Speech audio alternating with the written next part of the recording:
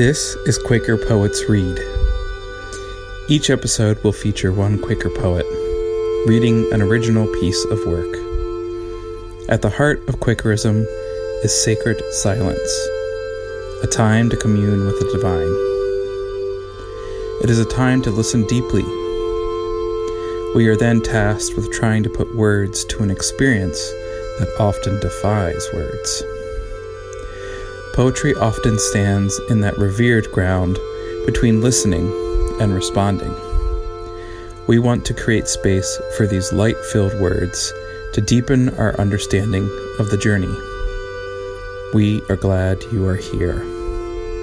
Now, on to the poet.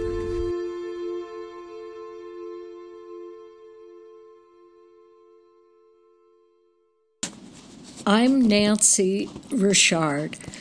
I am a member of Multnomah Friends Meeting. I am a poet.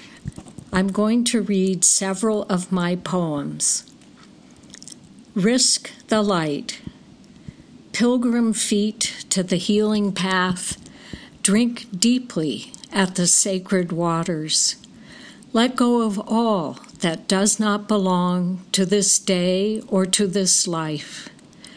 Slow down to soul time and listen to the music of this earth. Hold love with an open hand.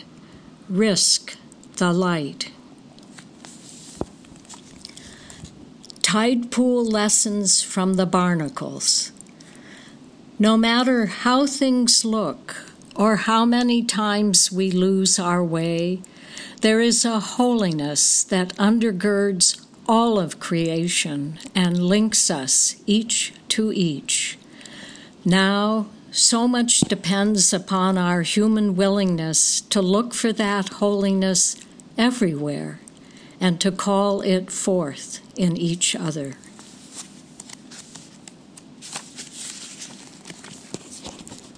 Embody peace.